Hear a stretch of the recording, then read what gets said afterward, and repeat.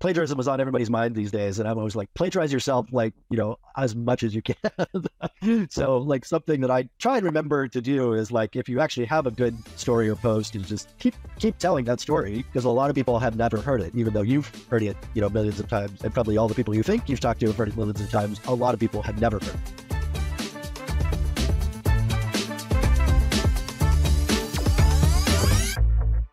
Well, Dave McClure, this has been a long time coming. I met you in 2009 when you were going around Silicon Valley with your startup metrics and the whole Pirates thing. So it's a pleasure to finally get you on the podcast. Welcome to Limited Partner Podcast.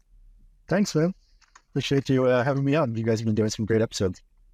Thank you, Dave. Thank you for listening, and thank you for sharing and tweeting about it as well. So there's a lot of ground to cover. We have 2009 to 2024. So let's start. When you came to Silicon Valley, and it was before I came. I came January 2009. So tell me about how you broke in. How did you break into VC? Well, I don't think we want to cover everything, but I came out after graduating from Hopkins. I guess I stayed in DC or Baltimore and East Coast for about a year, but I graduated in 88 and then came out in 89. And originally I was planning to head to Japan, because that was actually where things were seemingly really exciting in the late 80s. And then Japan sort of blew up in the early 90s to some extent. And I really fell in love with California and just ended up staying here. So originally when I came out, I was a software engineer, client server development, and was always interested in finance, but I didn't really have a traditional education in finance or business. But just being in Silicon Valley, kind of, the whole area is about entrepreneurship that leads into, finance and venture capital, as well as the tech side. And so I probably spent the first 5-10 years of my career just really figuring out, the work environment and kind of transitioning maybe away from being an engineer or geek into being more business marketing side, particularly when I started my first company kind of in the early 90s. And, a lot to learn, made a ton of mistakes about running my own company, but certainly a great lesson about how to learn, managing people, sales, customer service, accounting, all kinds of shit that, probably, I guess you could learn in school, but it's certainly more meaningful when you learn it on the job, and you have to, figure that shit out. Otherwise, the company will hit a ditch. Anyway, so I went through that period of doing that on the fly, School of Hard Knocks, and we ended up getting acquired for a small amount in 98, I think, and I stayed with the company maybe for another year and a half through subsequent acquisition. But that sort of 5 to 7 year period was a lot of the business finance learning for me, particularly really understanding customers and sales and marketing and accounting. It was like a lot of things that I really kind of figured out there. Which one of those things is critical for 0 to 1? So, MBAs always ask me when they should join a startup. I say either you have to found the startup or be 50th employee. What do you think about that? And what skill sets do you actually need to run a startup from a finance, sales, and accounting standpoint? The core things that you really want to understand in doing startups is building product, doing sales, or managing, people. And those, and finance is kind of like on top of all that, I guess. So, but it's critical to measure, and it's critical to understand, how you communicate that to other folks, particularly investors. I guess I became interested as a student of venture capital in the 90s, and then sort of became an angel investor in the early 2000s, and then gradually, got into venture really, later around 2008-9 when I was working with Peter and Sean at Founders Fund. So let's talk. You had one of the most creative ways to get into venture, and I always tell people there's no 2 ways to get into venture unless you're already in the space. Oh, but there are 2 ways. The 2 ways to get into venture is go to one of 3 schools, which is like Stanford, Harvard, or Penn. I guess maybe throw a few more into there, or make a fucking $1 billion, and then people ask you to be VCs. Yeah. or I guess the other one is celebrity, entertainer, or athlete. That's also popular. First become a famous DJ, and then you might be able to raise a rolling fund. Or these days, a retired general. That's another way to get into venture now. You're a seed to Series A celebrity, and you would go around and give the same presentation. Tell me about that. Tell me about the genesis and how that helped propel your career. Yeah, so it was interesting because originally it was me trying to figure shit out as a product manager, product marketer with a few startups, and some of which I had sort of been thinking about when I was still at PayPal between 2001 and 2004. And, that was obviously an amazing ride. And I got there just before the IPO and through the acquisition by eBay, and got to meet a ton of amazing people at PayPal. But really, I started trying to think about, like, as a startup founder or employee, what do you do? How do you figure out your daily set of tasks and priorities? And it's really hard because when you're running a startup, there's like 20 different things you're trying to figure out. And it's just very, very difficult to figure out like what's the most important thing. And when I was working with a few companies, probably particularly, I guess, Mint.com and maybe SlideShare and Mashery, I was trying to figure out like, how do you make decisions about, product features and marketing and revenue and, maybe viral campaigns. At a high level, I think it's really the conversation about, do you build features? Do you do marketing, scaling? Do you optimize for profit, right? And so those are pretty big questions for entrepreneurs, particularly folks in the product team and the CEO, about how do you decide what features to build, whether to scale, and whether to focus on profitability. And very, very difficult sets of questions to answer, particularly when you're trying to tweak all of that at the same time. And there are a bunch of us who were sort of working on those ideas, Eric Ries most notably with the Lean Startup, but several other folks, Stephen Shaw, Kissmetrics, Steve with Steps to the Epiphany, I guess. There's a bunch of people who are really trying to, like, how do you make startups more scientific or more process oriented? And we're all kind of struggling with, like, what's the best way to think about that, right? And for me, it was like, well, let me just put this one idea on a single sheet of paper, which was really around, 4 or 5 topics. And I was playing around with how to come up with a marketing, angle or, strategy of that. And I came up with this idea of like, well, let's use these 5 words and these acronyms, AARRR, acquisition, activation, retention, referral, revenue, which spells R. And that sounds like you're a pirate. And I was like, oh, okay, startup metrics from pirates. And that sort of stuck. I just kind of kept using that as a one-trick pony and pretty much beat it to death for probably at least 2 or 3 years, maybe 5 or more. And other people started using it. Several other people, I think probably one of the most notable ones was Drew Houston at Dropbox, gave me a nod at one point. So I think Sean Parker had somehow seen my stuff in several decks and presentations that he'd been seeing. And he's like, who the fuck is this McClure character? Let's try and get him in for some marketing. And so he was looking to hire me to work at Founders Fund for marketing. And I, of course, wanted a job in VC, not marketing. And I was like, yeah, fuck off. I'm going to raise my own fund. And then the market blew up in, summer 2008. I kind of came crawling back and said, hey, Sean, is that job still available? And can we horse trade? Can we give me some money to, do a little bit of investing? We kind of wheeled the deal. He gave me, allocated about $2 million out of Founders Fund 2, which I think was $220 million. So basically, like, here, take 1% of our fund, do some angel investing, do some marketing for us, try not to hurt yourself and go off and, have fun, which was an amazing opportunity at the time. This was Q4 2008 when nobody, was getting hired in venture. People were basically like in shock. I think Sequoia did that, tombstone post or something about, nuclear. RIP startups. RIP startups, right. RIP good times. RIP good times, that was it, right. So they were like, the world is ending, or nobody was getting hired in venture. I didn't have a traditional venture background. Somehow I got this gig because Sean, saw my stuff in a bunch of pitch decks. And I guess I worked with Peter and some of the other folks at PayPal. So it was just, tremendous opportunity to get into venture with a really amazing firm and brand. For someone who didn't have a traditional background in either business or finance and hadn't made a bunch of money, like that was just, a great opportunity. Some would say you got lucky, but I would say the harder you work, the luckier you get.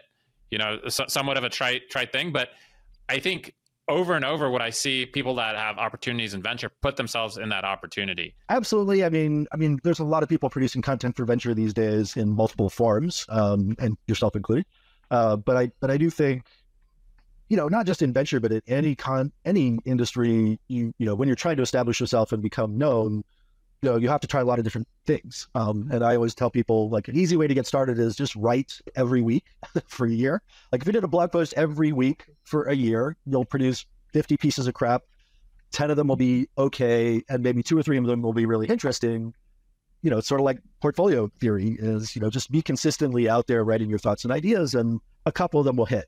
And so that's, but it's challenging for people to write weekly, for a year. That's not an easy task for anyone if you haven't been doing that.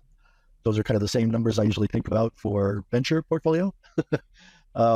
But, if you're consistently, putting stuff out there, even if it's not very long, probably once or twice you'll figure out something magical or something will connect with people. And oftentimes I found, even though I did a lot of writing earlier in my career, not so much these days, there are really only one or two or three things you sort of need to catch people's attention with, and then you'll stick in their head. And so for me, at least in the beginning, that was Startup Metrics for Pirates. So, I say that I've been giving talks for like 15, 20 years, but there's probably only 3 original thoughts that I ever came up with in my life.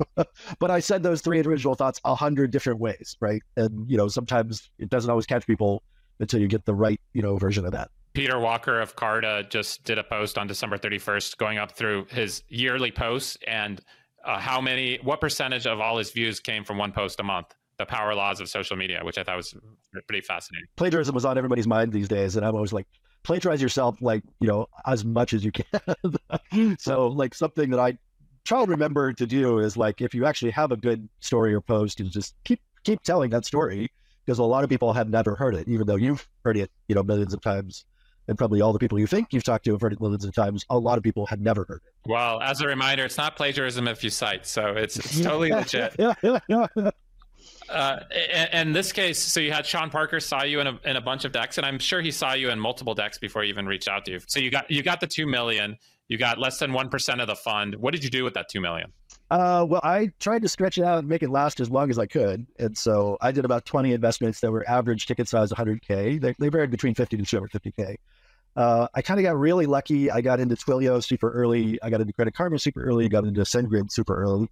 And later I also, grabbed the Facebook fund budget and got into Lyft and a few other things. But the 2 million that I invested on them returned, I think, 180 million. So, pretty crazy. I think it's 2.5 million. So probably closer to like 60x. But that took like 10 years. So like nobody knew at the time. And in fact, they didn't think I was that great an investor initially. So I didn't really get my contract renewed with them after a year. And that was the reason I started 500 in a lot of ways. The 4 bets that really paid off for me were all better than 100x.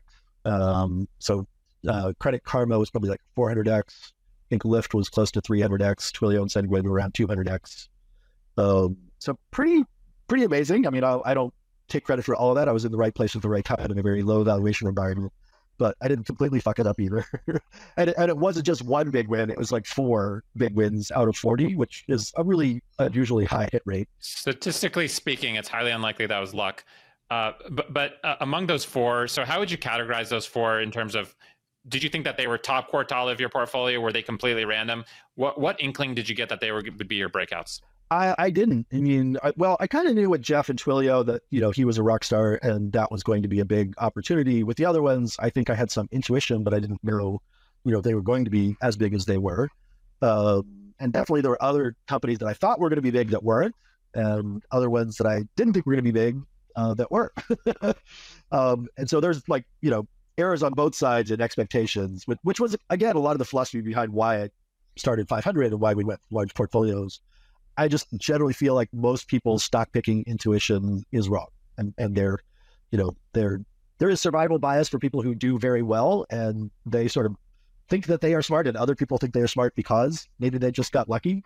And probably for some people, I think they are able to identify, really good bets and potentially that pay off.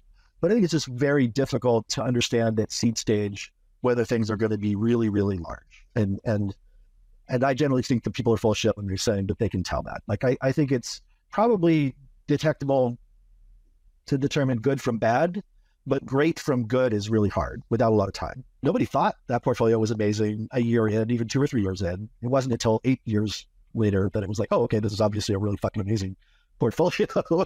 And, we got a 60x return on a $2.5, $3 million portfolio with more than one big win. On a pure multiple basis, that's likely top 10 vintage of all time. Now it's 2.5 million, but I'm pretty sure it's more like top 2%. I'm not sure. No, top 10 period. I've seen 100x, I've seen a 140x, I've seen 200x, but I haven't seen that many over 50. Harry Stebbings, all credit goes to him. He's been he's been organizing the top performers, but 60x is fairly exceptional. So then you went to but what's interesting about that is also looking at the underlying drivers for those portfolios, and was it just one company or not. So I don't think that's as impressive. Like Keith Rabois and Chris Sacca were also really large. Like I think they were both in the 100x or so category, but they both had more than one big winner. And so it's not as impressive when you talk to somebody who's like, oh, I had like 100x or something. If it was just one company, I'm like, whatever, maybe you're just fucking lucky. If it's two, like, okay, that's interesting. We start getting like 3 or 4 big wins. You're like, okay, there's something going on. Extreme absolute performance on an individual company basis is not so notable. It's more like getting 20x winners more than once is more impressive than 100x winner. And so really looking at the absolute portfolio return isn't as interesting as what's the construction of that. Is it one big outlier or is it multiple, companies? Everything sort of ends up being a power law distribution at some point, but it's interesting if you get more than a few, 20, 50x sort of outcomes. Certainly predictive of future results. Well, but that takes 10 years. That takes 10 years to happen, and the market conditions have changed. And so now you're chasing, an environment that was 10 years ago. Is that really going to happen again? Like that person's already super fucking rich. They're not going to work as hard, or maybe they are. So it's really hard to connect those conditions to the amount of time frame that is required to detect success or really outlier success in venture. It's just a super long lag time, and market conditions change within, just a couple of years. So, it's hard to say what really drives a lot of that. So let's move on to the FB fund. So you went from the FF fund to the FB fund. This was with Facebook. So tell me about that. Well, all of that really happened around the same time. I was still working for Founders Fund. The reason was I was kind of running out of that $2 million budget. So I didn't have a lot of money left. I was like looking around for other budgets, and Founders Fund and Excel had already done this joint venture that was like, I think it was like $5 million each. It was like $10 million for this FB fund, which was originally administered by Facebook employees. And it was originally a grant-based program. And they'd started that like a couple of years before me. So it was really like they deployed about 4 million of the 10. And then they kind of lost interest because Facebook was doing really well anyway. And I was like, hey, can I take over that program? And can I have some of that budget? And so really, really amazing opportunity to, do sort of a corporate-led accelerator program, but, with some amount of capital. And as a result of that, sort of flipped it from a grant-based program to a convertible note structure, which was great because, we ended up getting this huge, I think we invested $1 million, but we returned like 30 or 40, mostly because of Lyft, but also because of Wildfire and Life 360. So you glossed over that. You invested $1 million and you returned 30 to 40x again? Yeah. So this one we were doing, I think, roughly 25 to 100K checks. And so about 20 companies, roughly 50K each. The big driver for that was a 100K check into Lyft, which at the time was called Zimride, after John Zimmer, I think, was one of the co-founders there. And it wasn't really the same model at the time. It was more of a ride-share program for universities and corporates, and they were using Facebook Connect as kind of one of the angles. And in fact, they'd already gone through the grant-based program before I had been running it, and I sort of seeded a little bit and said, hey, would you like some more money? And they kind of agreed to go through the accelerator program sort of again, but really, I think they were just looking for capital at the time. And so we got a 100K check into the 4 mil cap in Lyft, which obviously turned out to be a great, investment. And so that was the big win. But then we had 2 or 3 other pretty decent sized wins. Wildfire was a company that was acquired by Google for about 300 million or so. A few years after we had put money in at, I think, again, right, maybe around a 5 million valuation. And we also put some money into a company called Life 360, which later went public on the Australian stock market. Again, took a long time, 10 years later, but eventually became a unicorn. And I think for us, it was maybe on the order of a 20 to 40x sort of outcome. I think Wildfire was similar, was 20 or 40x. And we also had some small early exits, not super huge, but a couple of, $5 to $10 million exits that came out of them as well. So you have a 60x, you have a 40x. But yes, but we didn't know those at the time. Like nobody knew this portfolio was going to be fantastic. And I bet you if you asked Peter and Sean, they both thought I was a fucking idiot and didn't really, hire me to continue working at Founders Fund. And that wasn't really what I was going for anyway. I was wanting to run my own fund and running one of a large portfolio strategy, which was very different than what they were doing. But it only became obvious over probably 6, 7, 8 years that was going to be a really amazing portfolio. So I was still hustling to find a job, even though I had worked at Founders Fund and done these 2 programs with Facebook and sort of this in-house FF fund. I was still building my career in venture. And, so I really had to start 500 if I wanted to get a job in venture. I still wasn't hireable in venture. When people complain about, nobody's giving me a chance, this is the story I'm going to use. Totally, man. Like in 2008, I tried to raise a fund. Fucking impossible time to get a job. I got lucky. I got into the Founders Fund. I got lucky again getting the opportunity to run the FE Fund. Still wasn't going to be a job for me, even after running those programs for a year and a half. And so I still pretty much had to start my own fund. I mean, if Josh Koppelman had given me a job at First Round Capital, I would have jumped at that. Like, I thought Josh was great. I really wanted to work for Josh. He didn't hire me. He was kind enough to write me a check into my fund, but I think it was more like because I was annoying and he was like, stop calling me, sending me emails. Here's $100K, shut the fuck up. So it really did take, 4 or 5 years of angel investing, another 2 years of, working with Founders Fund and the Facebook Fund as a, PC before I even had a shot at doing things. And even then it was like, I still had to kind of raise my own fund. I wasn't going to get hired by anybody else. I can tell you, this was probably a story I didn't tell. I remember asking for Roelof Botha for some advice. I'd worked with him at PayPal, and he was at Sequoia. And, he'd obviously done some amazing shit at Sequoia. I think YouTube was pretty much his first investment. But I don't remember what it was. I asked him about, hey, is there an opportunity at Sequoia? And he pretty much totally sent me the most humbling email ever, which is not to put it too crisply, but you have no fucking shot, dude. and he was trying to be kind and polite about it, but he was very clear about dude, you have no chance coming to Sequoia. Why? What was the rationale?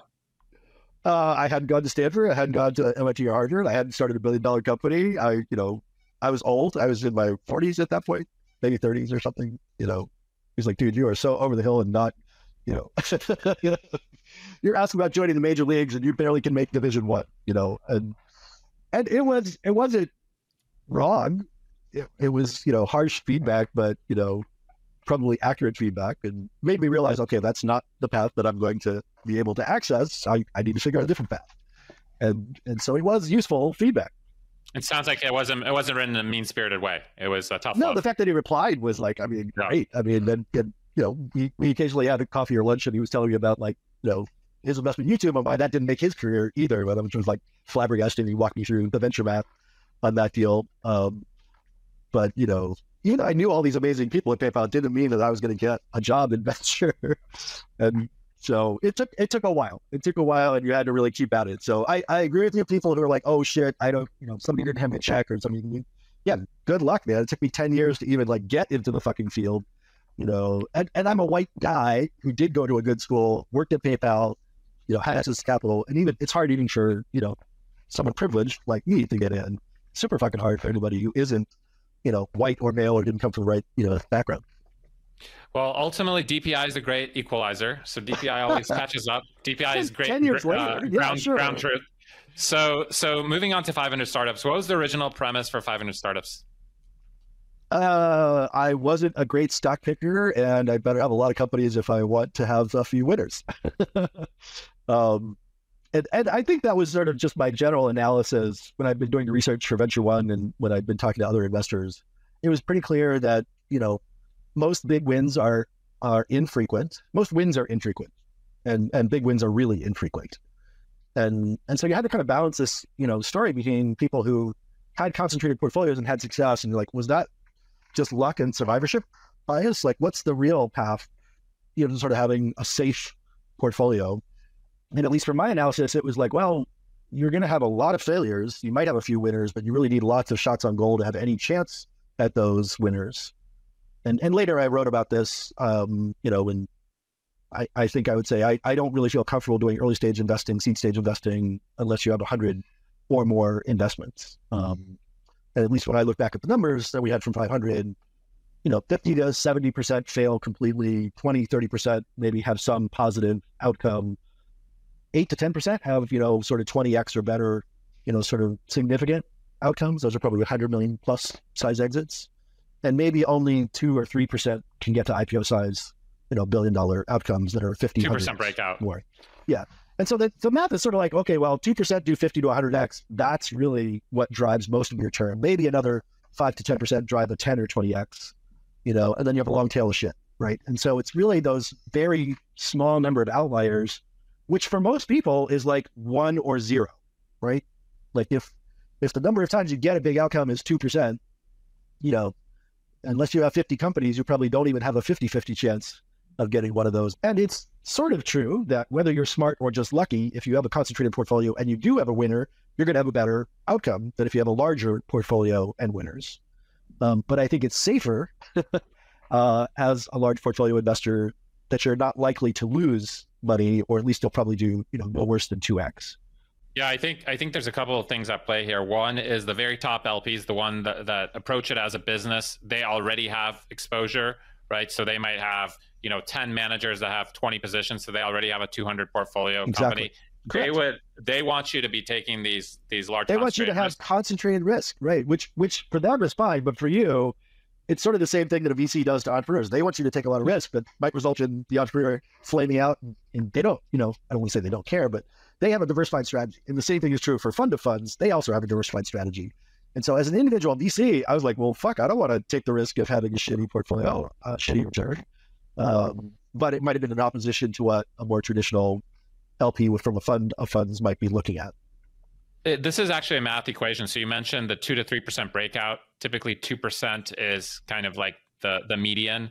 I think for us, it looked like the data was 3%. Right? I think I was better than average, but only by a little bit. And even Sequoia and other people, I think, are only doing like 5%. So they're not like way out. Yeah. And other pockets of excellence like early YC, Teal Fellows are also roughly around 5%. When you look at, it's a math equation. When you look at the odds of something being a non-breakout, it's 0.98. So it's 0.98 to the 30th. If you have a 30 company portfolio, that's a 54%. That means there's a 54%, a 50-50 shot that you hit a breakout or not if you have a 2%. Right, which is like too risky. Like you want a 50% chance of failure? Yeah, once you take it to 50, it's 36. And once you take it to 75, it's 22. The nice thing about it is if you do have those professional investors backing you, they will typically back you for a minimum of 2 vintages. Usually 3 if you're doing okay and you have some markups. I think the idea that you don't completely know anything, you don't have any markups is a little bit of a misnomer. It depends on your own self-confidence. Like, do you think you're a 2% hitter? Do you think you're a 3% hitter? Do you think you're a 4% hitter? You're probably not a 4% hitter. So you're probably somewhere between a 1 and 3. So it's a lot of it is a math equation, but there is a misalignment between LPs and GPs that doesn't go explicitly talked about. Most VCs are not good mathematicians. And, that's not even the thought process for people. It's like, am I a good stock picker or not? It was like, oh, yes. Ask any person like, hey, are you a good driver? Like 90% of US drivers probably think they're above average.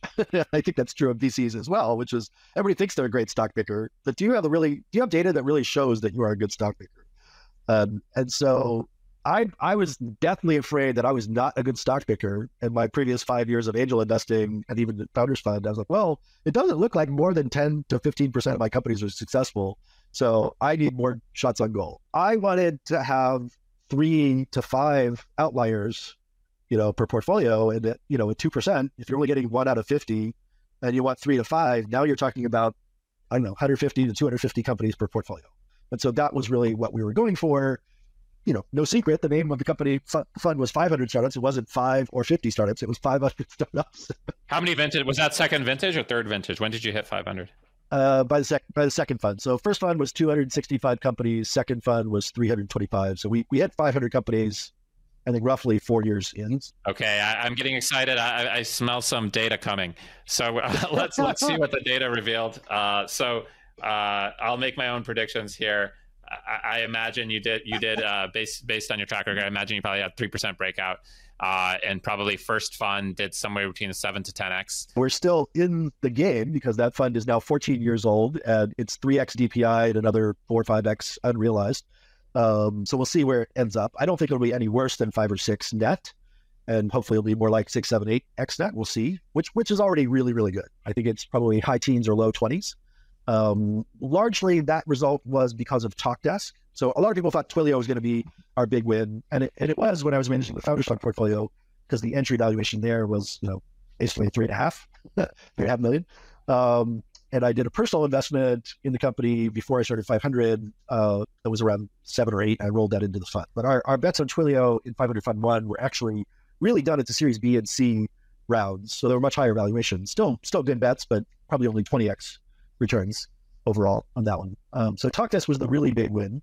Still not public. I think, recently raised at a $10 billion valuation a couple of years ago. It's probably not, a 10 these days, but still it's going to be 1,000x or better return. And it's already, partially realized from some secondaries. On a TVPI basis, how much is that one? Is TalkDesk? Again, partially realized, partially unrealized. So it's probably 1.2 of the existing 3x, maybe 1.5 of the existing 3x DPI, but it's probably most of the unrealized DPI. If I do my math, roughly 4 to 5x on a TVPI basis of the entire fund. I think that's probably about right. And if we had maybe not done the partial secondary sales earlier, we might have gotten more out of that. If we held on to some of the Twilio position after it IPO'd, we might have gotten a little bit more out of that. But we probably got 1x before any of the TalkDesk happened. And then we got another 1x from some partial secondary in TalkDesk. And I think now there's been another 1x from a few other things like maybe Payne and can't remember what the other stuff was, but So when you were going out to raise vintage 2, where were you with vintage 1? Oh, I don't think there was any measurable performance. Other than that, we had some, I was still riding the Twilio, SendGrid, Credit Karma, vibe from Founders Fund when we were raising Fund 2. And I think we were known for doing a very different strategy that was large portfolio. Probably at that point, we'd started to do some of the global stuff. And, we were competing for attention with other seed firms and other accelerator firms at the time. But it was still a very difficult, things didn't get easy on fundraising ever. And I would say really not until Fund 3 did we start having some Is that success. because you were contrarian to Yes. the general, the concentration thesis? Right. Yeah. I always say that, 500 as a strategy was great for our returns, but terrible for fundraising. It just made it really, really hard because we were doing everything that people thought was wrong. Like we were doing large portfolio, we were doing accelerator, we were doing the international stuff. I was, swearing and walking around in shorts and t-shirts and flip-flops and, just didn't look or smell like any successful VC, at least at that point. And even at the time, I think for reference, like YC wasn't viewed as such a great strategy. I would say probably until 2012 or 13 or later. Like I can't remember when Dropbox and maybe Airbnb were getting to a certain larger scale. That's when people started thinking YC was a good idea. But there was still a lot of controversy about YC even 5 years in, right? And so, when we started, which was around 2010, YC was already 5 years old. I think Techstars was 4 years old. And so nobody thought those strategies were necessarily great ideas. So as LPs and as somebody who wants to find alpha in the market, how do LPs find kind of front run non-consensus developments in the industry? What would be your advice? I think most LPs are traditional. And so they buy brands and success. They don't buy contrarian. They buy lagging indicators, not leading indicators. Were you inside, were you very confident or were you still like, holy shit, it still might not work? Oh yeah, I was fucking scared shitless. I was scared shitless it wasn't going to work. I was like, I don't know. I obviously you want to put on, the confident front. And I did think there was a lot of, good reasoning for large portfolios, good reasoning for international portfolios, good reasoning for an accelerator program, at least, a good accelerator program. And so it wasn't like I wasn't a believer in my own strategy, but I was sure as hell not perfectly confident it was going to work. And, just knowing how long venture takes, it's going to be 5 years before you really can assess whether you're even on target or not. And we were racing. Like I don't remember if I told this part of the story, but when we did our first close, we were like late by 3 or 4 months doing our first close. I had a ton of deals stacked up that I'd made commitments to and was trying to hang on to them so I could get the check written. The day that we did our first close, I wrote 3 checks on blank checks. They were like starter checks. I wrote a down payment for our accelerator, the lease on our accelerator building the next day for I think it was like 300,000 or something on a starter check. We did 30 deals in 6 days when we first got started. And I remember talking to Gunderson, hadn't seen anybody do 30 deals in a month, much less in a week. And we did 30 deals right out of the gate. I think we did 75 deals in the first half year, and then we did another 150 in the fall next year, which was just an insane fucking pace that I don't think anybody had done that pace at that time. Sam Altman took over from Paul Graham running YC. And I know Sam had been checking on a couple of things. Like we were chasing YC. YC was way out in front of everybody else, but I know he had been checking on our female founders, our international founders, and I know he started increasing batch size. So for whatever reason, it seemed like YC thought what we were doing did make sense and started to increase batch size, started to do more international, started to do more investment in women, and maybe minorities as well. Those are the things we were trying to differentiate from YC and Techstars when we got started. Was invest in underdogs, invest in more women, invest in more international, invest in more minorities, and increase the batch size like crazy. And then you started to do the international. So tell me a little bit about the brand expansions. If you want to go back for where the international stuff came from, it was a long time back when I was still at PayPal. And I've been doing research on sort of international markets and growth. And it was pretty clear to me then, this was probably 2003 or 4, that there was big opportunities in international markets. Particularly, I think, what I noticed was Asia was a huge opportunity, not just China, but Southeast Asia as well. India was a big opportunity. Spanish-speaking markets were a big opportunity. Arabic-speaking markets were a big opportunity.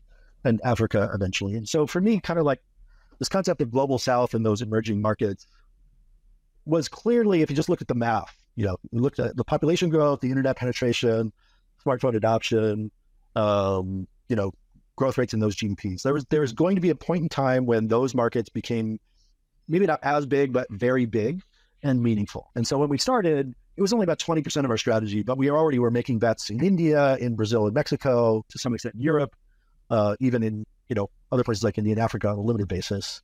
And we were hiring people in those markets as well. And we started these, geographic funds in a bunch of countries, Southeast Asia as a region, Thailand and Vietnam, individual countries, Japan and Korea, Mexico for the Latin American team, primarily Canada, which isn't really that international, I guess.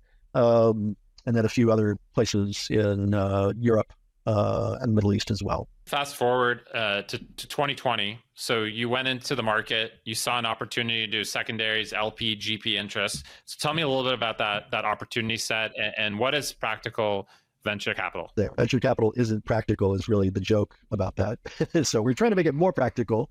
And I guess if you look at 500 startups as an exercise in solving diversification and volatility, solving volatility, unpredictability with diversification and large portfolios, which I think we were successful at. Practical venture capital, or really secondaries, are an attempt to solve the time horizon liquidity problem and trying to get faster DPI and hopefully also, lower risk profile as well. And it's really started from, our exercises in running multiple funds under 500 startups. We sort of built, in a way, this internal fund of funds program starting around 2013, 14 or so. And we had started, roughly 20 or so small funds in about 10 different geographies. And some of those funds were breakout. Like some of the, probably at least I would say a third of them really did quite well. And we came into really big, opportunities as a result of those funds. And so I started looking at a fund of funds approach to, solve some of the diversification issues, but you still needed to figure out how do you cut the hold time, because the hold time for all these things was taking 10 or 15 years, right? Individual companies were taking 9, 10, 11, 12 years or more to IPO, and funds were certainly taking more like 15 years to, get to meaningful, overall returns. And so we had done some secondary sales at the company level when I was at 500. And I personally had, thought about, hey, I have a, fair amount of money on the table with my carry in 500 Fund 1 and 2, and I was looking for some ways to get liquidity and diversification, out of that.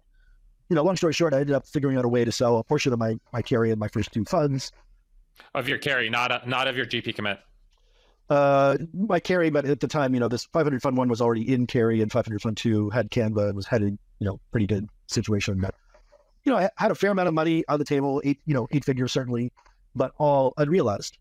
and I wanted to realize some of that. And so I started looking around for how do I do that? And, selling a position in a fund is much harder than selling it in an individual company, and selling a position in carry is much harder than even just, a normal fund asset. And so it took a while. I probably spent 4 or 5 months trying to figure out who to sell to, how to sell, what was the structure.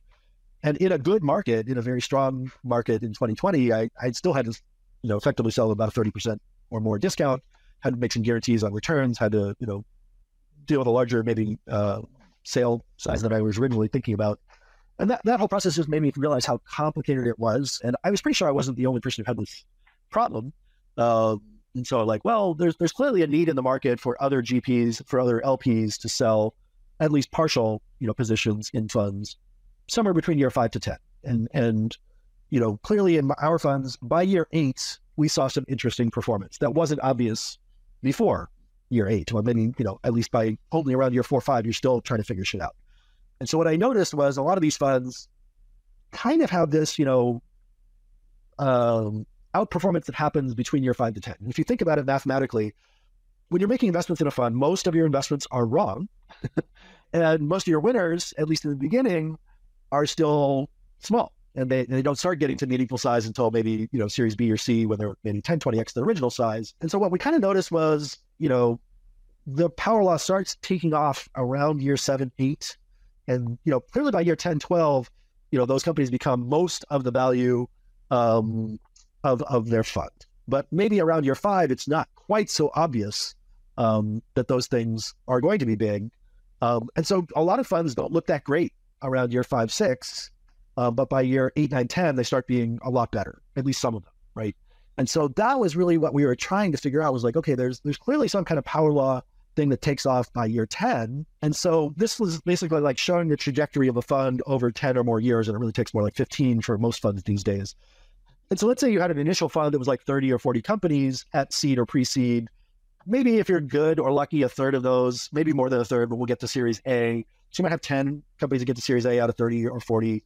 And then maybe half of those get to Series B, and then maybe half of those get to Series C, right? And so somewhere around B and C, probably that takes about 5 years or so to go from, seed or pre-seed to Series B. And maybe by Series C, you have possibly 3 to 5 bigger wins out of that initial 30, 40, 50, right? The top 10%. And you're still around an IPO, but at least you've got some number of companies that get to that Series B or C or later stages. And so we were like, well, that's probably interesting. Maybe like 1 out of 3 funds has that level of success that's detectable. And so if we could sort of just buy positions in those funds after 5 years, maybe around year 7, that would be great, right? We cut off that initial J curve, that initial like depressed performance in the first 5 years, while you're still waiting for your losers to fail, and while you're still waiting for your winners to get big. We were like, oh, that's great. That's brilliant. We can jump in and buy that position when the IRR is accelerating. And then they were like, well, wait, who's going to sell? Who's going to sell, positions in a good fund? Well, institutional investors aren't going to sell, generally speaking. They're long-term patient capital. The fund managers, if they're established, Sequoia is not selling their GP positions or anything, usually. And so really what we realized, it was non-institutional LPs and smaller emerging GPs that might take that trade. This was me, running 500 when we were in the first 5 or 6 years. And so they might be sitting on a 2, 3, 4x, markup after 7 years, and maybe they'd sell that for, maybe just their cash back, or maybe ideally more like, 1.5 to 2x back. And for emerging managers, people who are VCs in their first 10 years, first, 2 or 3 funds, they might sell, a piece of their performance, either, their carry or their overall fund, in order to generate DPI. And I think that's exactly the problem we are facing today in the industry. It's a ton of fund managers who are in their first 10 years of their career, maybe even the first 5 years of their career, and they have a lot of paper markups, but not a lot of DPI. For funds maybe up to 5 years, people don't necessarily care about DPI, but starting around year 5 and certainly by year 7 to 10, people do start caring about DPI, and LPs certainly care about it. And so you kind of have to have an eye for how you're going to make this trade-off between unrealized TVPI and realized DPI around year 7.